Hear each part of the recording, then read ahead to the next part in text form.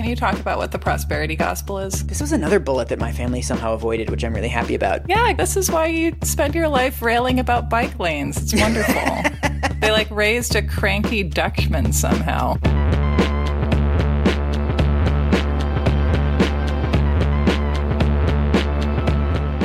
Welcome to You're Wrong About, the show where we correct the past and build a better future. Ooh. That's terrible. It sounds like a campaign slogan. Well, it reminds me of the slogan of the space megacorporation in James Cameron's Aliens, building better worlds. That's what I was going for. Yeah. I am Michael Hobbs. I am a reporter for the Huffington Post. I'm Sarah Marshall, and I'm a writer-in-residence at the Black Mountain Institute. And today we are talking about Tammy Faye Bakker / Mesner and Jessica Hahn. Yes. And by extension about Jim Bakker, but, you know, boys on the side. I mean, I just assume whenever we cover women on the show that there's actually a trash dude who's behind everything bad we ever said about a woman in history. So that's my guiding principle. Yeah, so let me start by asking you. We're talking about Tammy Faye and Jim Bakker, who are the king and queen of evangelical broadcasting in the 1980s. They ran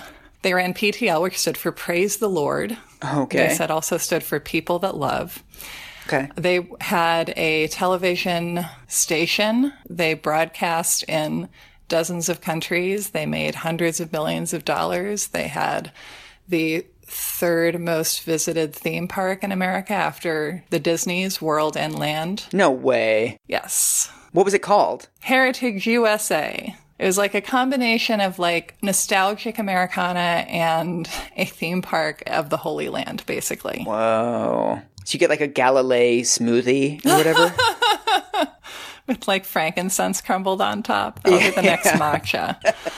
And then in 1987, their empire was brought down, or this is the narrative anyway. This is, I feel like, the way that I've seen it described. Okay. Or the way that we remember it now, 30 years later. The empire was brought down by a woman named Jessica Hahn. Oh. So she's the quote-unquote homewrecker that took it all down? Yeah, she took down the biggest home in the world.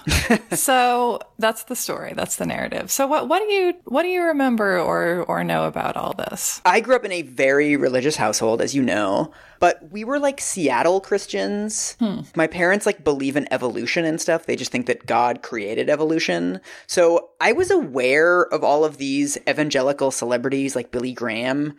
Growing up, they were a large fixture in my house, and my parents had books by them, but we weren't really a TV family, so we never watched the 700 Club. One thing that I totally remember from growing up was how evangelicals have, like, this entire parallel universe with their own celebrities, their own rock stars, their own actors, their own financial institutions, their own theme parks. It's like The Sims. It's like there's a whole other world of evangelicals that most non-evangelicals don't really know about, and I only really kind of skated across the surface of. So let's start off in the great upper Midwest. Oh, okay. Because that's where Jim and Tammy Faye Bakker are from. Okay. Which is very surprising because they're the king and queen of 80s televangelism. Yeah, in my head she has a southern accent, but that's probably just my own biases showing. She kind of adopted a southern accent. Oh, yeah? Yeah, I mean, so Tammy Faye Bakker was born in International Falls, Minnesota. Okay. And so think of living inside of, not a freezer, that's not cold enough. I mean, just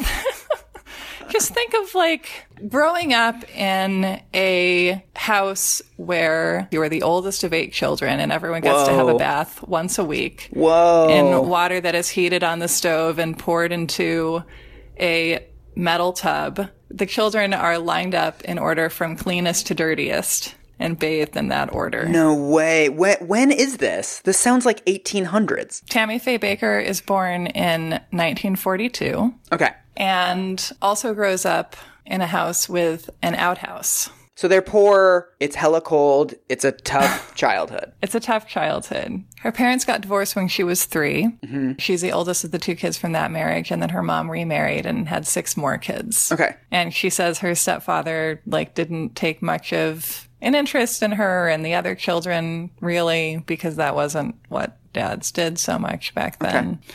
An extra, this guy. And grows up the sort of second mom in the household and is taking care of everyone.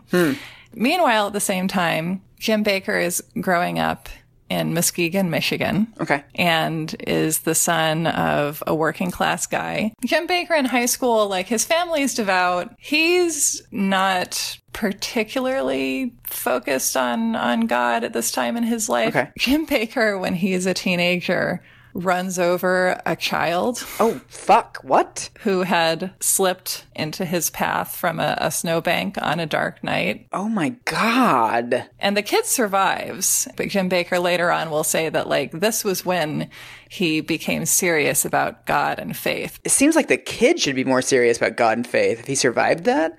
Jim Bakker sees it as being about Jim Bakker, perhaps tellingly. I think this is all relevant to this also being a story of Pentecostalism. Tammy Faye and Jim are both raised in the Pentecostal church. Mm-hmm. And that's something that's seen really up until their rise in the 70s and 80s as something that is like part of rural America. It's practiced by ignorant people. So Pentecostalism kind of has its formal origin story in 1906 with the Azusa Street revival in Los Angeles. Okay. Where Christians in America begin speaking in tongues, which is where the name comes from. It's that whole thing. Yes. And so one of the animating ideas in Pentecostalism is like you can have a direct, intimate, emotional connection with God. Okay. And like the Holy Spirit can come into you and fill you and animate you. Okay. Pentecostals also handle snakes. Oh, right. It's the whole theater thing. I remember as a kid, we had some Pentecostal, like visiting Pentecostal people come to our extremely not theatrical church.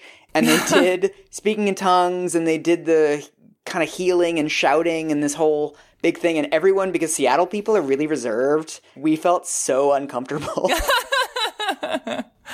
Yeah, it's that. So both Tammy Faye and Jim are growing up in this old school, drop your crutches and stand up due to the power of the Lord, speak in tongues, work with snakes. I like how you say that. Like, it's like, now there's a snake in HR. I hope you don't have a problem with that. Yeah. And Tammy, she's called both Tammy and Tammy Faye. It really depends on how Southern you want to be. It seems like I do like saying Tammy Faye. Tammy Faye has her own kind of personal awakening as a teenager where she feels the Spirit enter her and speaks in tongues. Oh, wow. And Jim's approach is more from the side. He doesn't have so much of a relationship with his parents, and he specifically talks in his memoir, which he writes many years after all this happens.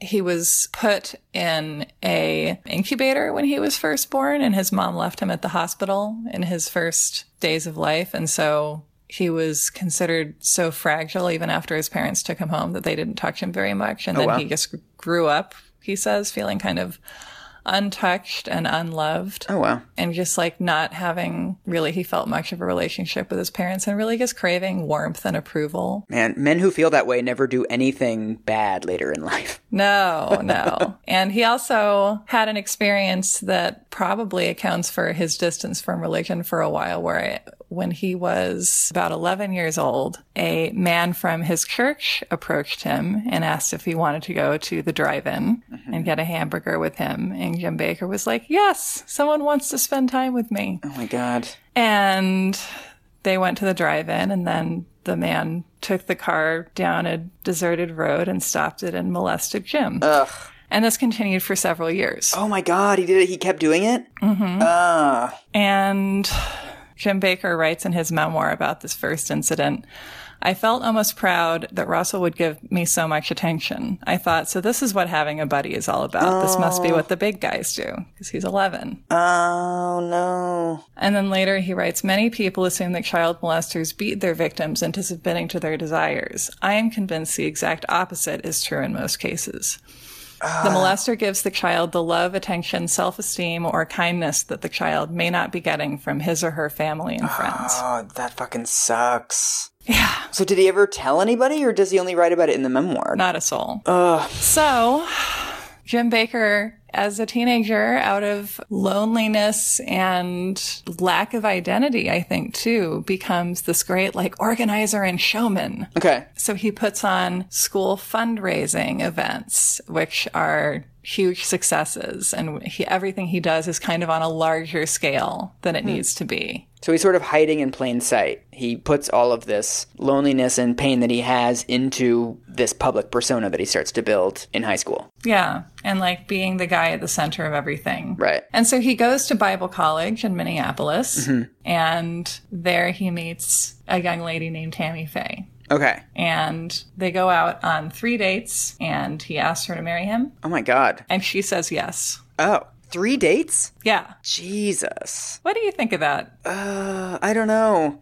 I don't want to like judge anybody's choices, but it seems like you should like spend a weekend in Vancouver with someone before you marry them or something to see what they're like when they travel. Like, do they know each other's middle names at this point? A good answer to that question is that Tammy Faye has been very evasive about her family, or not evasive because hasn't talked about them much. So Jim assumes she's an only child. Oh, wow. Until they visit her house. And he's like, oh, you have 7 siblings. And then they go to Jim's house, and his family has 2 inside bathrooms and a dishwasher. Oh, wow. And she's like, oh my God, like these people are loaded. No way. Yeah. My secret theory about why evangelicals and Christian people get married so fast is because they really want to get it on and they don't want to admit that. Yeah, I'm sure that's also true. I read Larry Flint's biography years ago, and he met a girl at a bar, and she was like, I can't have sex before I'm married. And so he married her the same night, and then they had sex. Well, it is like a Larry Flint logic. It's like, what do I have to do to have sex? Okay. Yeah. Yeah. And, you know, they got married, and their college has a policy that students can't be married to each other. So they're like, fine, we're leaving college. We're going to go be traveling preachers now. No way. Wow. They really went for it. They went for it. This is a story about people who went for it. Also,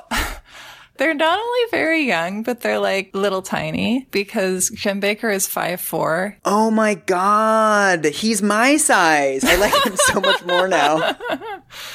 Yes. And Tammy is 4'10", and when they get married, she weighs 73 pounds. Oh. Her eyelashes weigh as much as she does, basically. As a side note, though, I would also say that she did not wear lipstick until after she was married, because she was raised to believe that, like, putting on lipstick meant you were going to hell. No way. You're like a hussy. Yes. She was raised in a very strict makeup-free society and household. So knowing that makes me really enjoy knowing that, like, her makeup was her freedom. Yeah. But so how do they decide to become traveling preachers? They're both just so devout and so charismatic at this point that they're like, let's just go make a name for ourselves? Yeah. You know, Jim has had the experience of feeling that God has called him to preach. And it's like, yeah, you've done event planning. You understand that you got to rush when that works out well. And you've become devout, and you were raised in this culture, so you know how it works. Like, this just makes sense as a job for you, Jim. Like, if he grew up in some rich dick suburb, he would have become a Mercedes salesman. It's just like, you have a certain skill set, and then based on where you happen to be born, there are certain industries that you go towards, and one of them is God. Yeah, I mean, they saw an opportunity, I guess. I wouldn't say that they were never in it for money. Like, that seems irrelevant, but like, they certainly took a long time to make any. Like, they were traveling around the country by car. They once got paid in a chicken. Oh, wow. Like, someone gave them a chicken, a live chicken, which Tammy Faye made into a pet. So they're just like show up in towns and say, hi, we'd like to preach here. Pay us some money. That's the business model. Yeah, that's kind of the established model that they go into. Wow. Because the way a lot of Pentecostal preachers work is that they will be traveling around, and they show up in town and stage a revival on the outskirts of town, where people will come and invite the Holy Spirit and have this like ecstatic communal holy experience. Fascinating. And so they're seen as kind of disreputable. It's not a great grift at this time in American history. We will get there eventually, yes. We'll get there. But like, it's not like telemarketing. Right. They're paid, you know, as little as $30 a week, and they travel all around America. Tammy, who's a wonderful singer, learns how to play the organ. Oh. And they start watching The Tonight Show on the evenings that they have off when they're not summoning the Holy Spirit. And they really like Johnny Carson. And it's like the beginning also of the TV revolution in America, because TV, they're becoming affordable. Yeah. The TV is actually becoming a way to reach into the homes of vast numbers of Americans. Tammy also develops two little puppet characters that are going to become an important part of her oeuvre. Okay. Allie Alligator and Susie Moppet. Huh. It was a good time for puppets, the 60s and 70s. And so they were traveling around doing this puppet show that everyone loved, especially, you know, it was for kids, but it was very popular. Pat Robertson, who's another early televangelist, starts his own TV station, the Christian Broadcasting Network, hears about it. And so he hires them and they become one of the cornerstones of the network. And so they do a kids show. Tammy Faye does the puppets. They also have a sit-down talk show that immediately becomes a big hit and is very much modeled after The Tonight Show. And they also essentially improvise most, if not all, of their material. They just like are themselves on the air. So just like their personalities. It's like the Today Show or something. It's like you're creating a platform of these personalities and everyone just kind of wants to hang out with them. Yeah, it's exactly like that. And as an example of the kinds of moments that were on it, an episode of the kids show, Tammy Faye is giving a tip to mothers and says, now, if you want to make your soap last longer, you can take the wrapper off and then dry it out and then it'll last twice as long. And you can also put it in your drawers if you would like. And then like Jim starts laughing and I didn't realize for like weeks after first watching this clip that it was a double entendre. Oh, in your drawers? In your drawers. Oh, that's what counts as like risque Christian Broadcasting Network content? Yeah, and then she gets it and giggles, and that's like, was something that wasn't controversial, but was kind of beloved. Right. You know, it's a Christian show, but it's about people being kind of human and fun and sweet, and they're this like lovely little newlywed couple that are so adorable, and they just want to talk about Jesus with you and do the puppets, and they're just like very lovable people. That's kind of the reputation that they build. And I've watched a bunch of their TV, and I do think Tammy Faye Bakker is like one of the cutest people who's ever lived. Like that reputation was earned. I guess, I mean, a huge thing with this, like in all of these things, is that the technology change, right? I'm sure that they were lovely and charming, but it also seems like Christians were probably pretty thirsty for Christian content at that point. And so they're also super popular because they're just filling this niche that there's nothing else to watch if you're a Christian who wants Christian shows. Yeah. Because Seventh Heaven isn't on yet. Yeah. They happen along at exactly the right moment. Like they have a skill set that is exactly right for the technology that suddenly exists to capitalize on it. And so they become this popular cornerstone of Pat Robertson's network. He's basically threatened by them, it seems like, and forces them out. Oh, okay. They start working for another network. They get forced out again. Oh. So in 1979, they're like, fine, whatever. Jim is like, we're starting our own TV network. And Tammy, being married to Jim, you know, that's her job, is to go do what Jim says, which increasingly becomes the way things work. They have 2 kids at this point who have grown up being on TV with them. Oof. And so they move to Charlotte. And so in 1979, they start a satellite network, which means they can beam PTL, praise the Lord, people that love, across the entire world. And the only people who are sending out TV transmissions from space before Jim Bakker are Ted Turner and HBO. No way, really? So again, like they were in the right place at the right time. Yeah. They found this market niche, And so they start broadcasting, and it's an immediate hit. And they get all of these foreign contracts, and they've been now doing TV for 15 years. So they're very comfortable with it. They are recording, or broadcasting rather, 2 hours of live TV a day. Whoa. Isn't that incredible? What is their ideology at this point? Are they political? Are they socially conservative? Are they trying to be apolitical? Like, what is their what's the content that they're putting out there? So one of my favorite Tammy Faye Bakker moments is in 1985, she had on a guest who appeared via satellite, but was on the show, who had AIDS. Oh, wow. And also said, don't you think that maybe you just haven't given women a fair try? Oh, my God. Whoa. You know, confused about gayness. They talk about his AIDS diagnosis, and she says, how sad that we as Christians, who are to be the salt of the earth and are supposed to love everyone, are afraid so badly of an AIDS patient that we will not go up and put our arm around them and tell them that we care. Oh. Yeah, and to me that's amazing. And to me the context that makes this amazing is like, not only is that remarkable for someone on the religious right in America to have said, right, but also that in 1985 the president hadn't acknowledged AIDS. Or this was the year that Reagan finally did acknowledge AIDS after several years and after it had become, I don't know what term there is higher than plague, but... And also, like, being like, you know, it's okay to touch people who have AIDS was a fairly radical statement in 1985, honestly. Well, it's also a bygone era in that that was a time when organized religion was in some way a countervailing force for politics rather than a wing of politics. Rather than a booster jet. There was a long time when various denominations weren't really partisan. They had these principles of grace and charity and donations and selflessness but if it was Democrats that were doing that, if it was Republicans that were doing that, they would go back and forth.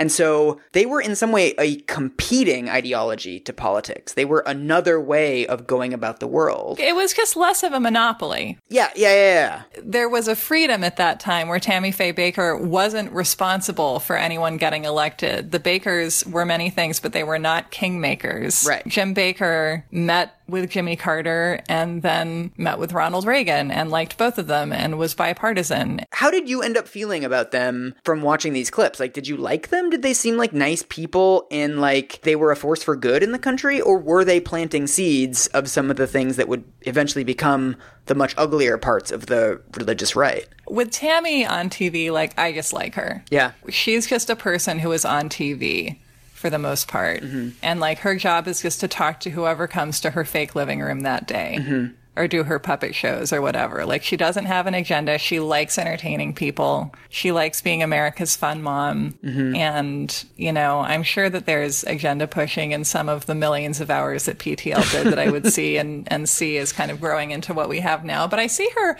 really more as like an influence on Ellen. Yeah. Yeah. She's a lot like an Instagram influencer because she was working in the economy of selling people access to your heart and soul. And that was what a lot of people watched for. Like, people talked about, I turn PTL on every day and they're like my family and I feel like I have Jim and Tammy Faye in my home every day. And using them as surrogate family. Not surrogate, but real, you know, a kind of like tele-intimacy. Right. And it was a show that was watched not just by Pentecostals, but by, you know, it was watched by fundamentalists. It was watched by Catholics. It was watched by all kinds of Americans. It's interesting. It's interesting thinking about like how the two of them worked as a couple. I feel like a lot of what people were responding to was just like how she was a very warm and genuine person. Mm-hmm. Like, she delivered a consistent product also.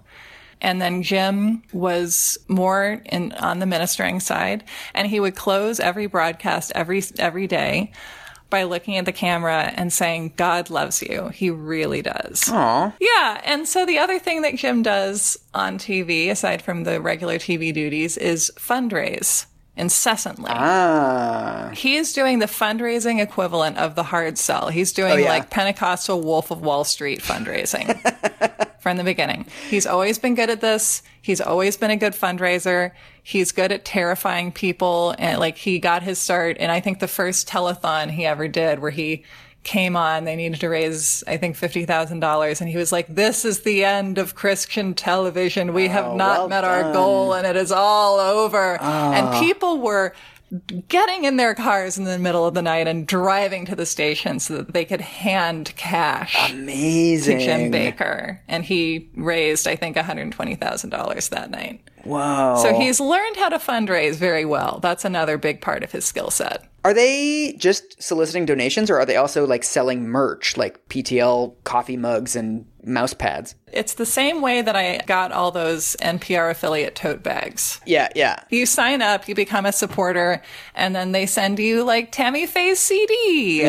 or like their new book or whatever. Right. And they're also doing a lot of just hard selling of like, we need this much money or it will be the end of PTL. We are counting every dollar, you know, and it's like they had plenty of money. They did not need to be fundraising as much as they were. And they were also fundraising like, we need to keep the lights on. And it's really because they were expanding like crazy because Jim Baker also loved real estate. Oh, okay. It was also ambition. It wasn't just need. No, it was ambition from the beginning because, you know, They got their feet under them very quickly as a Christian satellite network, and then immediately started expanding. Yeah. And then they start building their theme park, Heritage USA, which is like on the border of North and South Carolina. Okay. It was founded in 1978 and closed its doors in 1987. It was 2,300 acres, Whoa. which is 3.5 square miles. It had a water park. It had a feature called the Upper Room. The Upper Room is a replica of the room in Jerusalem that is believed to be the site of the Last Supper. So you can go visit that at Heritage USA. Yeah. The idea became that, like, it wasn't a replica of a holy place where miracles had happened, but it was a place where miracles could happen. Okay. And so they also started putting out press about people came to the Upper Room at Heritage USA and their ailments were cured and their psychiatric issues went away, and like the miracle, like that Jesus comes to the replica room as readily as he does to the actual pilgrimage site, that you can like make a pilgrimage site out of fiberglass next to a water park and Jesus won't discriminate, which is like America at its best to me, honestly. The profiteering off of that is not so great. Yeah. I mean, there's so much fascinating metaphorical stuff going on there. Mm-hmm. I don't know. It's like the opposite of Muslims going to Mecca. It's like you're going to bring Mecca to America. Yeah. Right? You're going to create this artificial place where you can make a pilgrimage. Muhammad doesn't go to the mountain. Muhammad builds a little fiberglass mountain and charges people to see it. A little like Las Vegas version of the mountain. And it creates a space for devotion. And like how many arthritic South Carolinian grandmas are going to go to Israel, really? Yeah. Like the placebo effect is of effect. We live in a country where a lot of people have chronic ailments and live with pain. And so I can imagine for those people, the hope that they feel and the vibe in the whole place actually gives them relief. I have no doubt that people went there and found relief for their health ailments. Yeah. That seems fine. Like, it's better than spending $4,000 on an ER visit. Yes. On some level, it's totally harmless. Yeah. And there's this interesting thing where Jim Baker really did go down. Jim and Tammy Faye, actually, to an equal extent, which is what I find even more troubling. Jim and Tammy Faye Baker went down as personifications of televangelist greed and of everything wrong with the Christian church in the 80s and all its hypocrisy and all its abuses of power. And that certainly was earned. Right. But they weren't to that in a lot of other ways. Like, Jim Baker was certainly obsessed with accruing money and power as fast as possible, but he was doing it so that he could build a theme park. Right. He wasn't trying to choose the next president. He wasn't interested in taking over someone else's empire, which is what a lot of the other mega church pastors were doing at the time, which is going to become relevant to our story later. After all the chickens came home to roost, there was a public auction of a lot of their belongings, and the press came and crowed about it. And it was like, they have an air-conditioned doghouse. And it's like, well, they had a house in Palm Springs. Like, it gets really hot there. You would want air conditioning for your doghouse, honestly. Like, that seems humane. Right. They're nice to their dogs. Yeah, or like they had like a lot of stuff. Tammy Faye went shopping a lot. She had a lot of jewelry. She had a lot of designer clothes. They had a salary of a few $1 million a year, which is a lot of money, but PTO was taking in hundreds of millions of dollars. And what Jim Baker got in trouble for was fraud on a corporate scale. It had nothing to do with the money that they were taking home. And so this idea of like, they were conspicuously greedy. They're bad because they were greedy. Her makeup is somehow tied to the way that they abused their power. It's like, no, they were like tacky people who liked stuff, and that was connected to it. But that wasn't really what they did wrong. Like the bad stuff we haven't even gotten to yet. I guess it's not really a defense of them, but it's sort of like, well, on the scale of like shitty cult leaders, they're not that bad. They're also very willing to stay in their lane. Like, it's interesting noticing that, like, Jim Baker, for all of his flaws, did not really seem to care about political pull. Like, he just wanted to keep building his ridiculous, huge buildings. And so, in 1980, the event, which is referred to in 80s media as a tryst or an affair, takes place. I am so excited to hear about what the actual tryst was. Okay, so just tell me, like, everything you know or think you might know about Jessica Hahn. Literally nothing. You said her name to me like 3 weeks ago, and that was the first time I had ever heard her name. Really? I know nothing about this. You didn't watch enough Saturday Night Live, is what I really feel. I know. Or my entire grasp of 20th century America comes from Saturday Night Live. So Jessica Hahn is born and grows up on Massapequa, Long Island, which is also the area where the Amy Fisher saga took place. Amazing convergence. So maybe that's like the spiritual home if you're wrong about. And she grows up in a Catholic family. Her dad leaves the family before she ever can form a memory of him. One of the only things she knows about him is that her mother told her that he refused to hold her after she was born. Oh, what the fuck? Can you believe that? That's so like 60s dad. Like, it's so shitty. And like, if you were writing a short story about someone and you were like, I want to show that they were like alienated from the beginning and they were, you know, never had a chance at love. And then you would write that. You'd be like, that's too much. Oh, it's a super hacky detail. Too on the nose. Real life is not subtle. Real life is not obvious. Real life does not have an MFA. So she also has kind of a distant stepdad. She has a younger stepbrother who she really loves and is also super protective of and is always taking care of and taking around with her because when she was 14, her best friend died very suddenly of a brain hemorrhage. And she had afterwards this memory of her mother was holding her when she told her that her friend had died. And she said, just like I'm holding you now, God is holding your friend, Carol. Wow. And so after that, she like got curious about God, basically, and had been going to church with her family, but not really connected with it.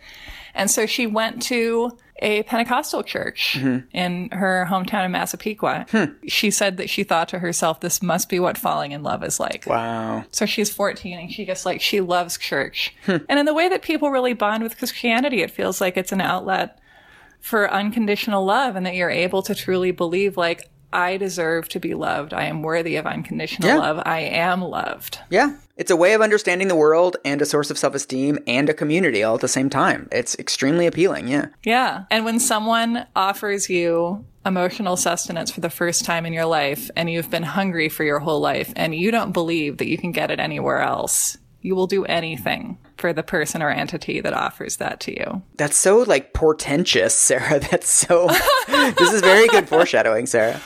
I'm practicing for when I'm the new host of Forensic Files.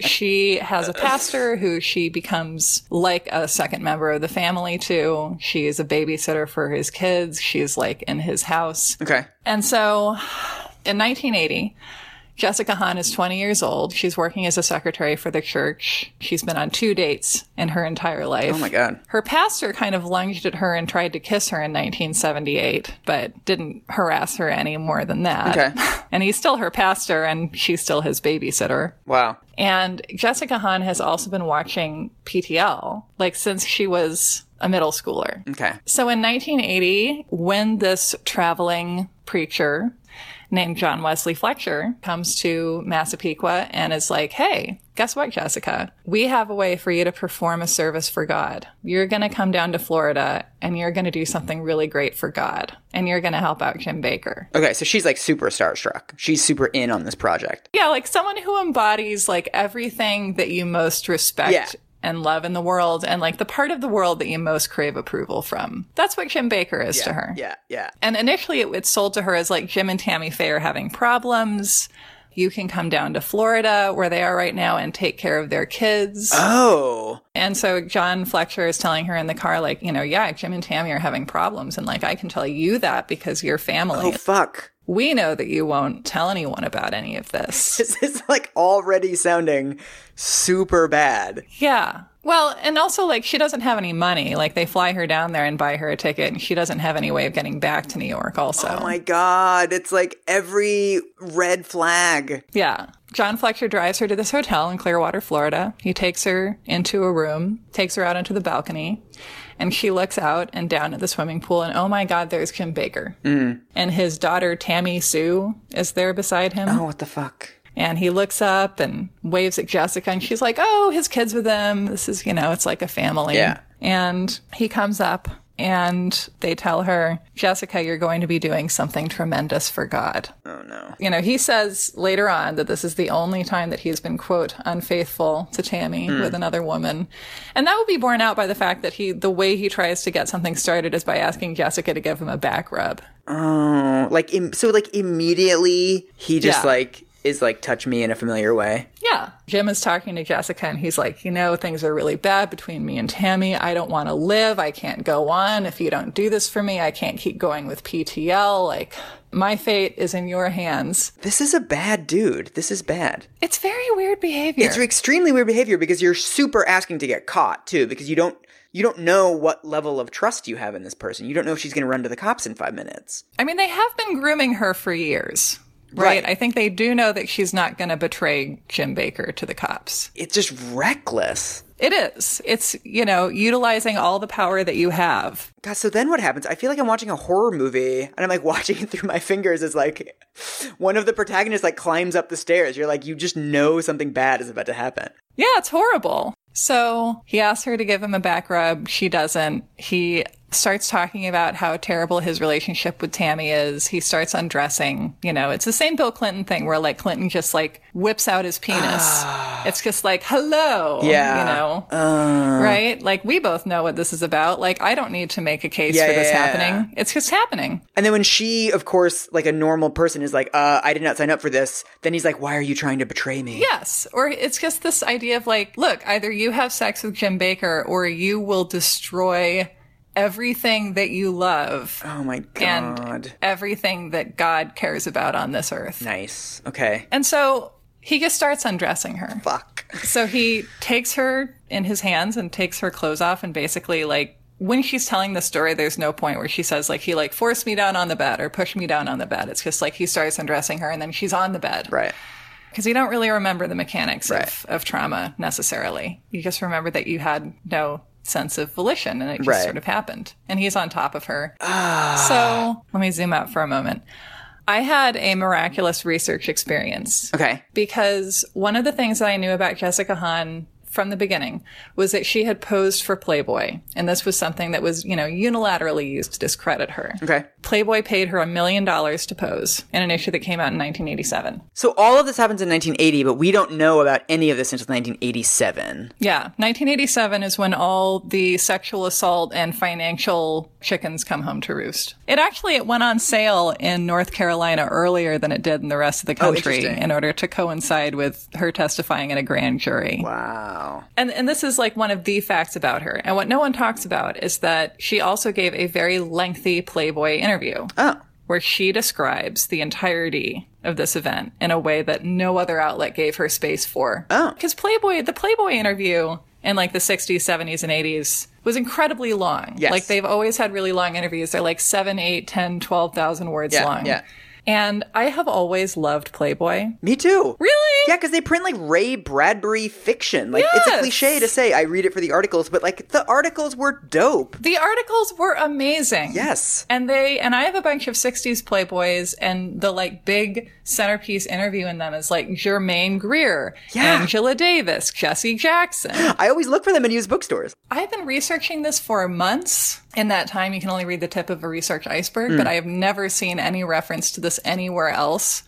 So they, in 1987, gave Jessica Hahn the platform to talk about what happened between her and Jim Bakker.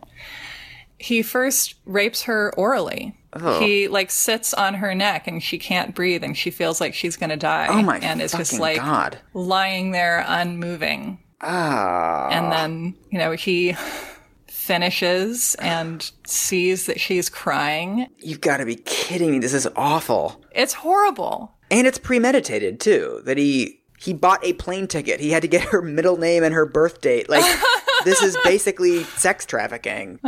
Tell me if this is a terrible comment to make, but it also seems so much worse that, like, she's never done this before. Her first sexual experience now is this awful thing. I mean, not that this behavior is, like, defensible in any context, but it's also just so much more victimizing when it's like, this is the first time she's probably been around a naked man doing this to her. And it's just awful. It's like the difference between assault and aggravated assault. Well, and let me read you what Jessica says about that in her own words near the close of this very long Playboy interview. the interviewer says, okay, let's wind down. And Jessica says, no, wait, let me go on a bit longer. Okay. So I'll just read you this little passage. For 7 years, I had a battle with, should I let this thing get to me? Should I fight it? And my whole life has been caught up by it, and all these preachers have had a ball with it. Well, I've just realized just now that that day 7 years ago was a day when 2 men stole my life and made me a slave to them emotionally. And the interviewer says, stole my life? What do you mean? Jessica says, okay, let's really get down to what it's all about. They took from me what should have been for somebody I loved. They took from me that first experience, that first time when you love somebody and it's everything good. They took from me the chance to ever experience that. They took from me the gift that God gave us of sharing the ultimate act of love. They stole that from me. I will never in my life get that back. I will never in my life know what it's like to make love for the first time with a man I love. And no money in the world can pay for that. No money in the world. Long pause. There's 2 interviewers, and then one of them says, you know, at this moment, I just want to say, I don't see how this can run with the pictures you want to do. Oh my God. And the other interviewer says, Bob's not on salary from Playboy. I am, but I agree. We can do this without the pictures. Fucking journalists. Jessica Hahn says, relax, guys. I know what I'm doing. I want this on the record. I fought a long time to feel like a woman and feel good about myself, and I'm almost there. And I don't see these pictures as being filthy. I see what they did as being filthy. Damn. Jessica Hahn. Yeah, that's like a mic drop moment at the end. She's also a big Trump supporter, and also today, and also in this interview said some of the most articulate things I've ever read about the power dynamics of sexual assault. Like, people contain multitudes. We make geodes look like regular rocks.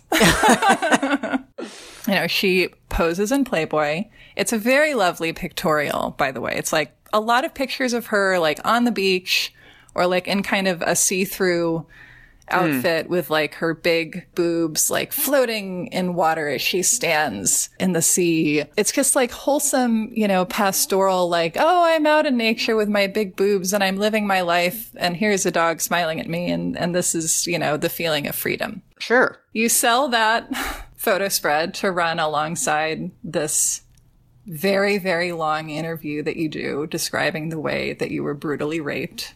And that's the way you get America to maybe read about your rape, I guess, in 1987. Yeah. So he rapes her orally, he rapes her vaginally, and then he comes twice, which is pretty impressive for a 39-year-old who's been married to the same person for hundreds of years. And then he has lost all tumescence, but he just continues raping her with a limp dick. Wait, what? Really? That's what she says. This is her account. Everything I'm saying is based on her account.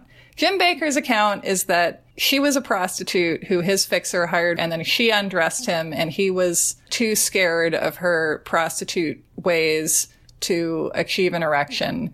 And that's his story, and he's sticking to it. Oh, wow, okay. So this event just keeps going? It just keeps going. I mean, it's not a lot of time in minutes, but trauma doesn't work linearly. Right. And what Jessica Hahn talks about in the Playboy interview is just being completely limp the entire time. Ugh. She's having trouble breathing and like thinks she's going to suffocate at one point because he's sitting on her neck. She describes, I tried to desensitize my body so I stopped feeling pain. Like, she puts up some resistance. And what she says in the Playboy interview, in this almost just kind of curious, just like, oh, it suddenly occurred to me tone, is like, you know, and the resistance like seemed to excite him more. Like, the more I resisted, the more he seemed to want it. Fuck. Yeah. There's also his dudes standing outside the door, presumably. She's there on his dime. I mean, there's a lot of other larger forces that would be telling her resistance is just going to make this worse. Oh, and also, during the rape, he says to her, he's like talking the whole time, because he's a guy who spends his whole life on TV.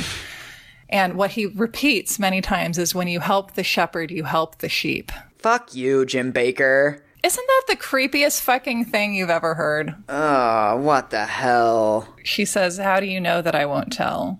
And he says, because I know about you. I know what your life is about. You won't hurt me like the others. Oh, Jesus.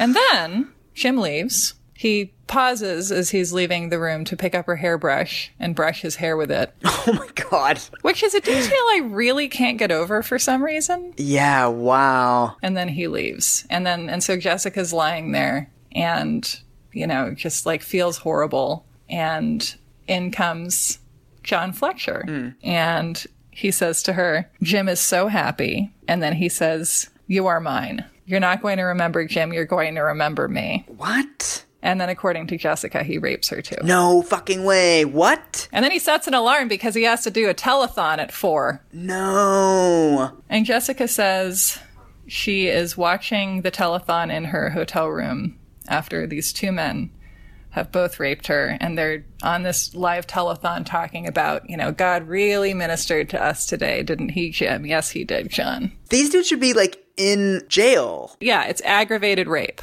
I mean, the first thing that jumps out at me is that this does not sound like this is the first time they did it. If this was the first time they did it, it seems like they planned it pretty well. Yes. It's also, and one of the things I was thinking as I was reading this Playboy interview is this is the years when the satanic panic was raging. This was the time when we were spending millions of dollars, millions of man hours on dredging confabulated memories of satanic ritual abuse out of preschoolers and then searching for human remains in forest. And we had a woman who just kind of put up her hand and was like, I have been horribly sexually assaulted by someone very powerful. I remember it. I have always remembered it. I can tell you a very lucid story about it that has been consistent this entire time. And everyone was like, yes, what? And... Right. The reaction was either nonchalance or insults. Right. Because she was in Playboy, and so she was a harlot, and she had been paid $1 million for posing for Playboy, and so therefore she was in it for the money. Right. So Fletcher rapes Jessica Hahn. He leaves. She calls room service, and they send up a cheeseburger, which she can't eat because she's too sick, even though she knows she needs to eat something. Yeah. And then Fletcher comes up with another guy.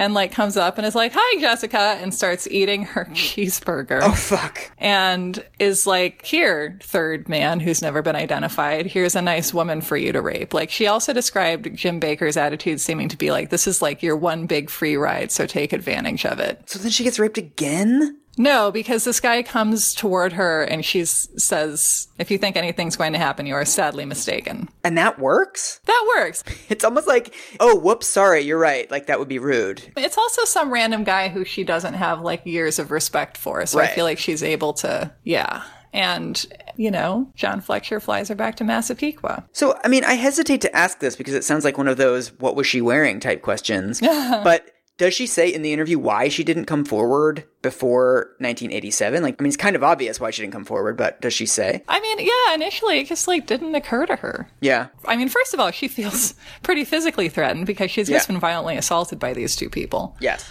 And she knows how powerful they are, and she's aware that if they wanted to keep her quiet more violently, then they certainly could. Yeah.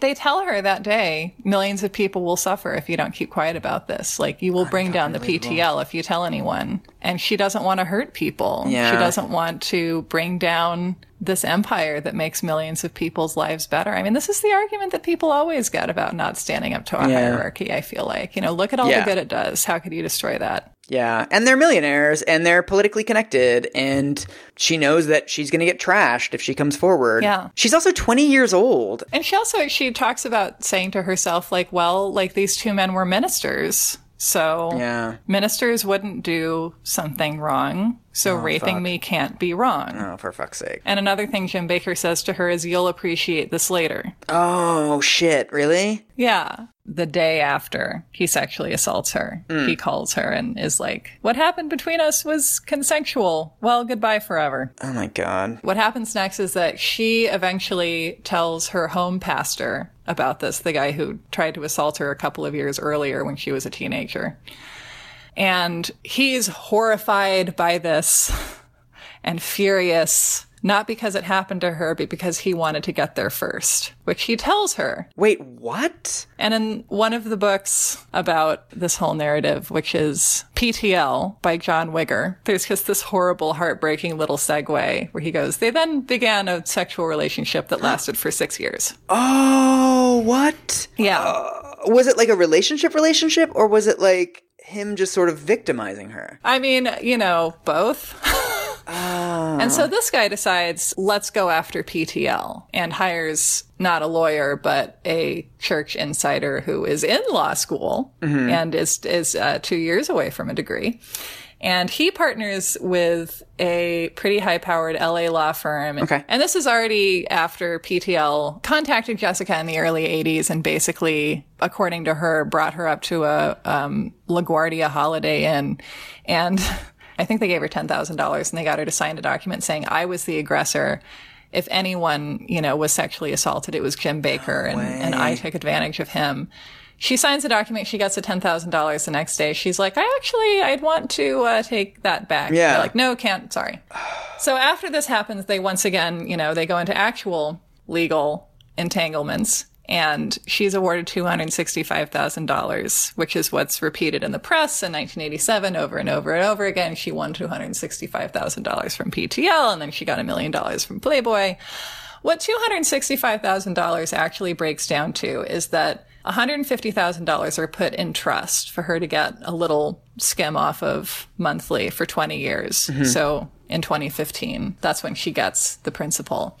In 1985 of that settlement, she gets $115,000 now, of which her, not a lawyer because he hasn't finished law school, but the guy her abusive boyfriend hired gets $95,000 and she gets $25,000. Oh my God. Of course the details never get reported at the time. Yeah, because you can't fit like how a settlement actually breaks down into a headline. So what everyone knows is $265,000. Wow. Like the explicit transaction is, we are paying you this money so that you don't tell anyone. And like, she's like, I don't want to tell anyone. My boyfriend is the one who's doing this. So the boyfriend basically finds out that she's been raped. He sees a profit opportunity and a dating opportunity. That sounds like an app pitch. But then it sounds like the hush money worked because none of this comes out until 87, right? I mean, she didn't really need to be paid is what she always maintained, Yeah. Like, this was, like, undertaken on her behalf by other people. Yeah. So meanwhile, they go their separate ways. And as the 80s progress, Jim Baker gets really fixated on Heritage USA, the theme park with the water park and the miracles. And they just keep expanding and expanding and expanding. And he's building residential buildings there. He wants to build a replica of a street in Jesus's Jerusalem for people to experience. Like, it's just everything they have is leveraged to a crazy degree. He has created this financial house of cards. And he's also done something that powerful people do an awful lot, which is that he's basically weeded out from his inner circle anyone who will argue with him. So he's surrounded by yes men. Oh. And Tammy Faye, it feels like, has just kind of veered off in a different direction. Like, she is tired of working all the time. She wants to spend time together as a family, which they don't do very much anymore because he's always fundraising. He's always... they have to do another urgent telethon because PTL will have to shut its doors if they don't raise, however many millions of dollars by the end of the week. Or like organizing gang rapes at hotels on the weekends. Yes. And so they're putting out all these urgent calls for funds. And one of the ways that Jim Baker goes about securing funding that he needs to construct Heritage USA is he sells these packages where if you pay $1,000 up front, you have a lifetime membership at Heritage USA, and you can have 3 nights in a Heritage USA hotel every year for the rest of your life. Okay. Which seems like too good of a deal because it is. So he sells 115,000 of these memberships.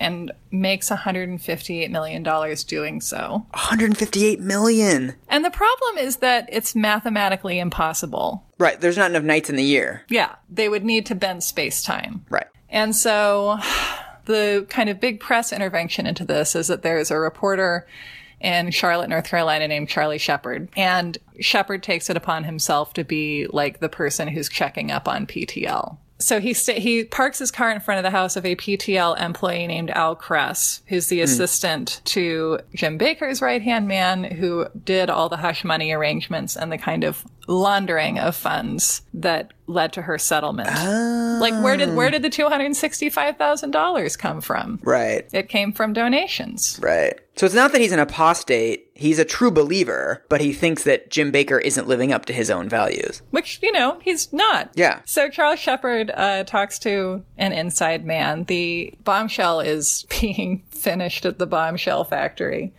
in spring of 1987. And then Jim Bakker announces that he is resigning. Oh. And what has happened behind the scenes is that Jim is ridiculously overextended financially.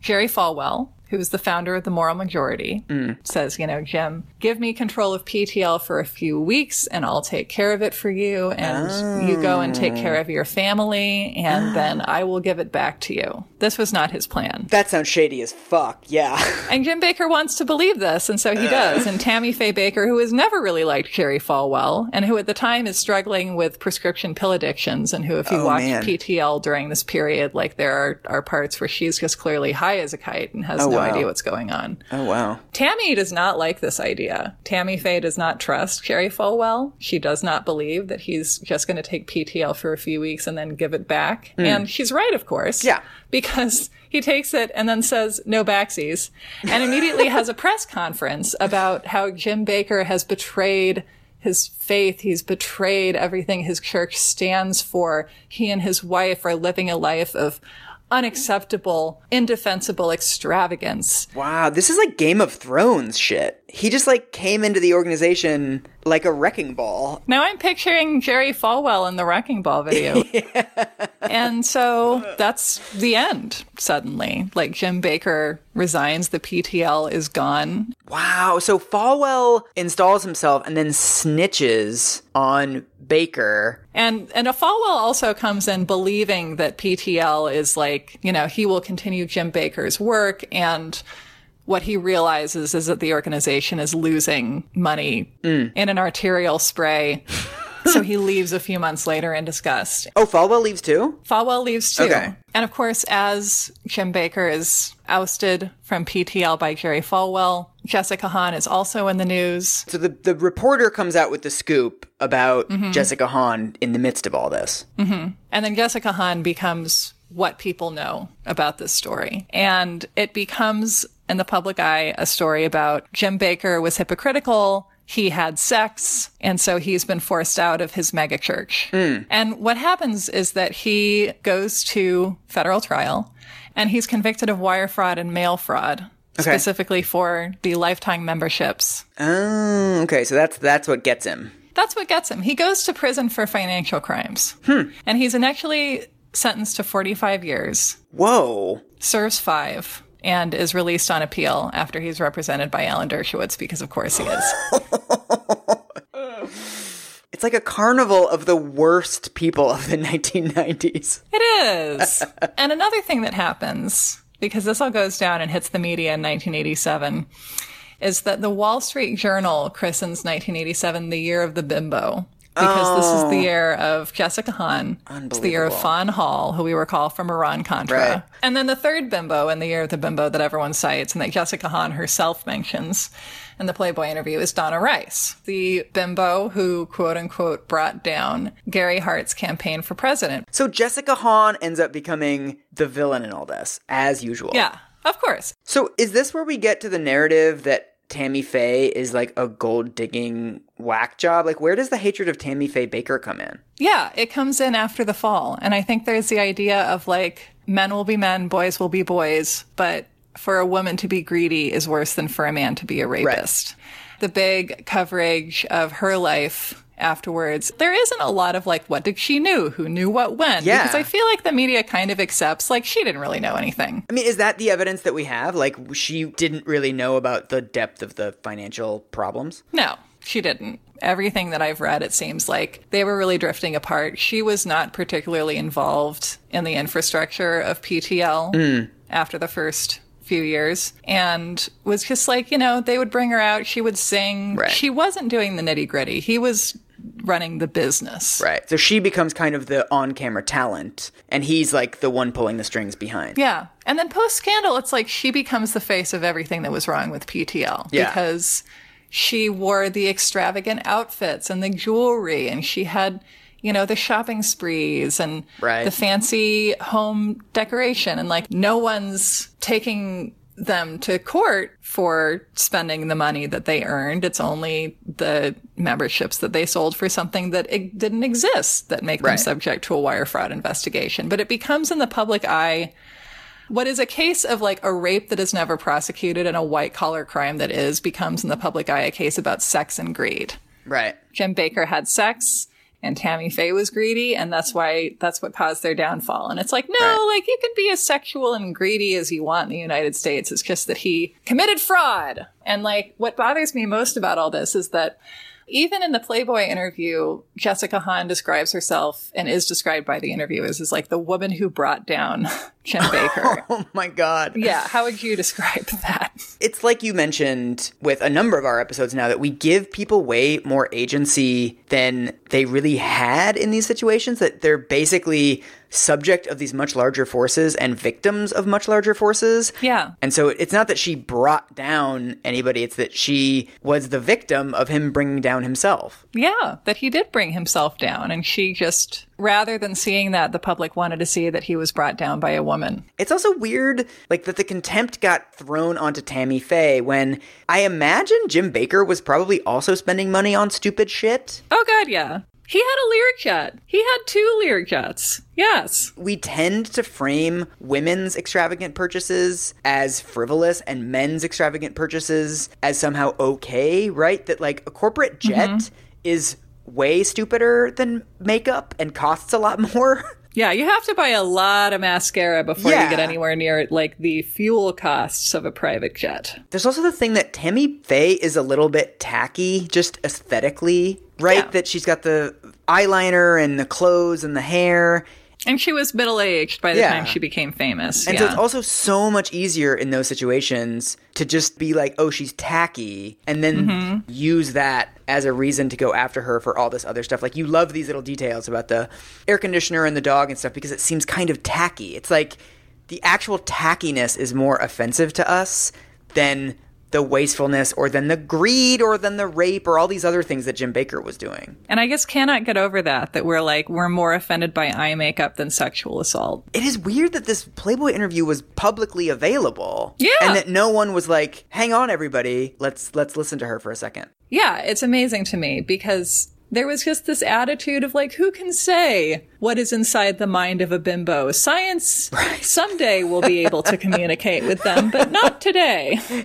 If only bimbos had the power to communicate through words. Yes, this is a story when we remember it at all. It's the shorthand is now like Jessica Hahn, woman who brought down PTL, 15-minute tryst with Jim Bakker. And it's like, right, she had sex with him and then she used it to blackmail him into stepping down from his empire. And it's like opposite. Yeah. And there's all this stuff too, you know, after this is all public, Jim Bakker is saying Jessica Hahn is so greedy. The PTL is saying she's greedy. She did all this for money. And it's like, who's greedy in this scenario? Right. Well, how do you end up feeling about Tammy Faye after all this too? So Tammy Faye Bakker divorced Jim Bakker while he was in prison and then married another former PTL higher up named Ro Messner, which is why her name was Tammy Faye Messner for the last years of her life. And then Ro Messner also went to prison for white collar crime related to PTL. Wait, seriously?